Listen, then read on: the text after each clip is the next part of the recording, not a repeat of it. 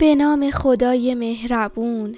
سلام، امیدوارم حالتون اندازه یه دنیا خوب باشه. با یه قصه قشنگ دیگه در خدمتتون هستم. اسم این قصه هست مهمانهای ناخوانده. نویسنده و تصویرگر شرلی باربر، مترجم سیدحسن ناصری.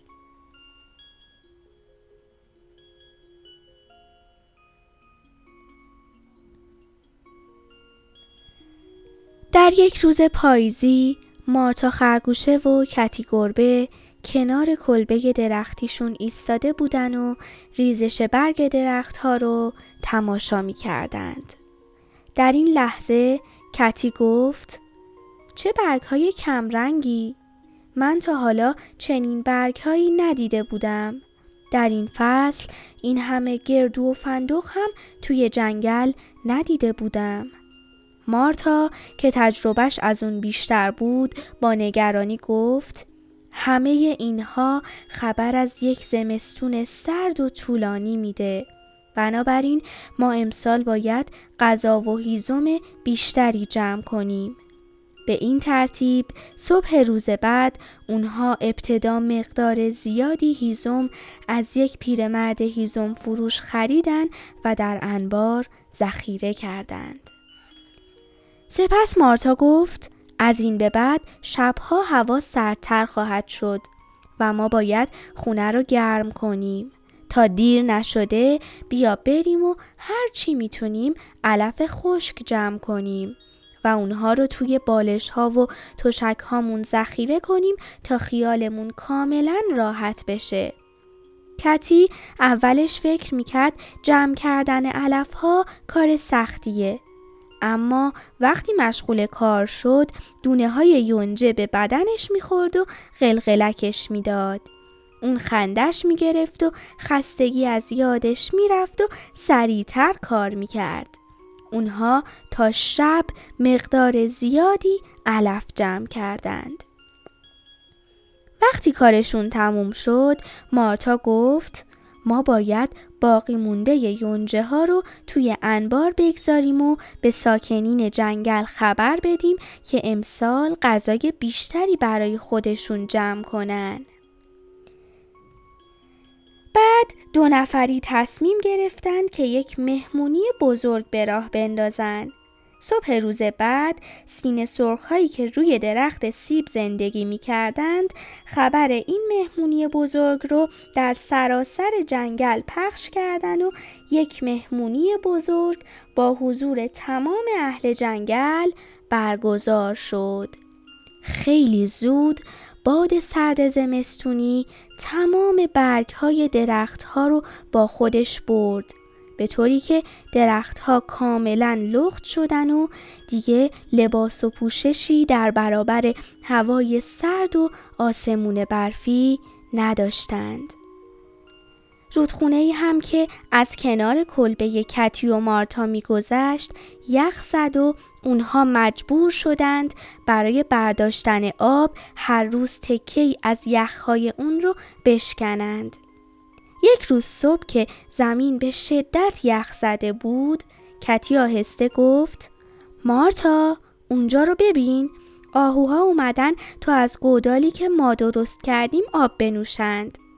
مارتا به آرومی گفت: طولی نخواهد کشید که اونها برای غذا هم به سراغ ما بیان، چون توی جنگل دیگه چیزی برای خوردن باقی نمونده. روزها یکی پس از دیگری میگذشت و هوا سرد و سردتر میشد.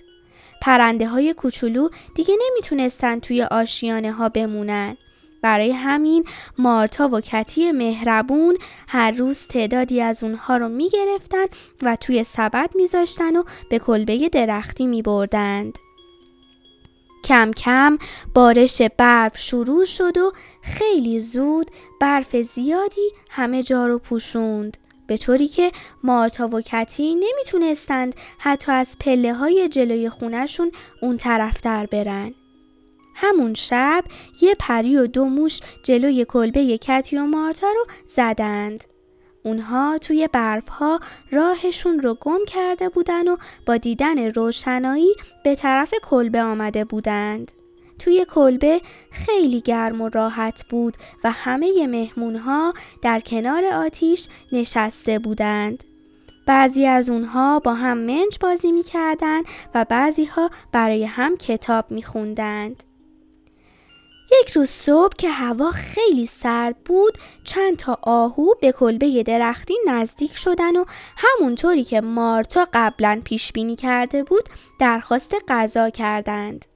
مارتا به اونها گفت برید توی انباری، اونجا به اندازه کافی غذا هست. هر چقدر که خواستید بخورید و همونجا بخوابید. بعد مارتا یکی از بچه آهوها رو که از همه ضعیفتر و لاغرتر بود توی کلبه برد تا از اون مواظبت کنه.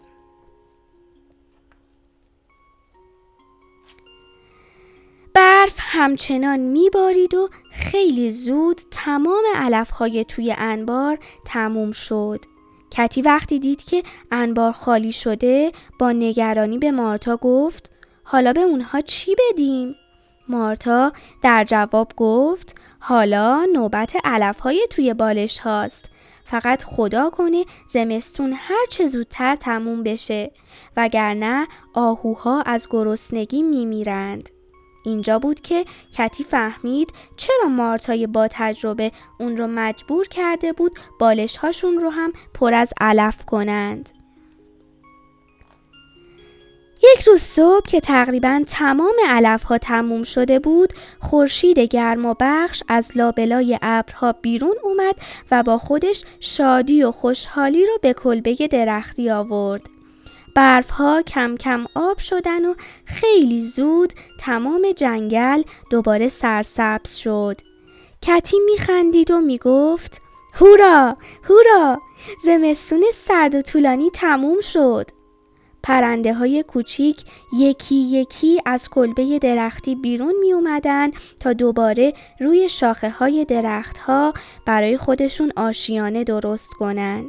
موش ها هم از مارتا و کتی خداحافظی کردن و به طرف سرزمینشون حرکت کردند.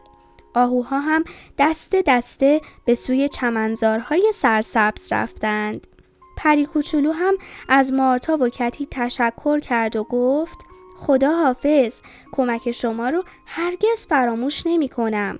حتما برای دیدنتون برمیگردم.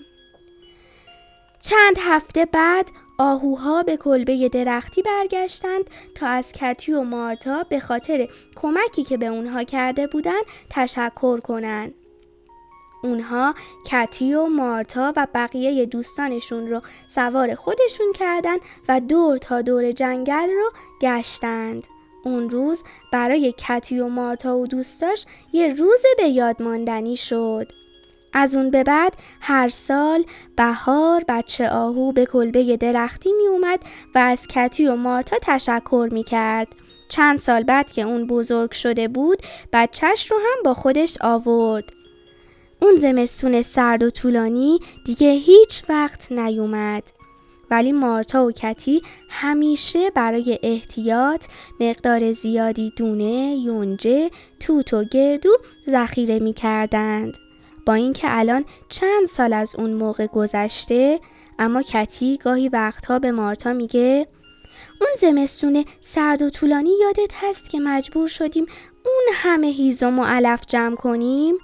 و مارتا همیشه جواب میده بله، اون سال واقعا زمستون سردی بود، اما یه خوبی داشت چون ما دوستای زیادی پیدا کردیم. امیدوارم که از این قصه لذت برده باشید. تا یه قصه دیگه شما رو به خدای بزرگ میسپارم. خدا یار و نگهدارتون.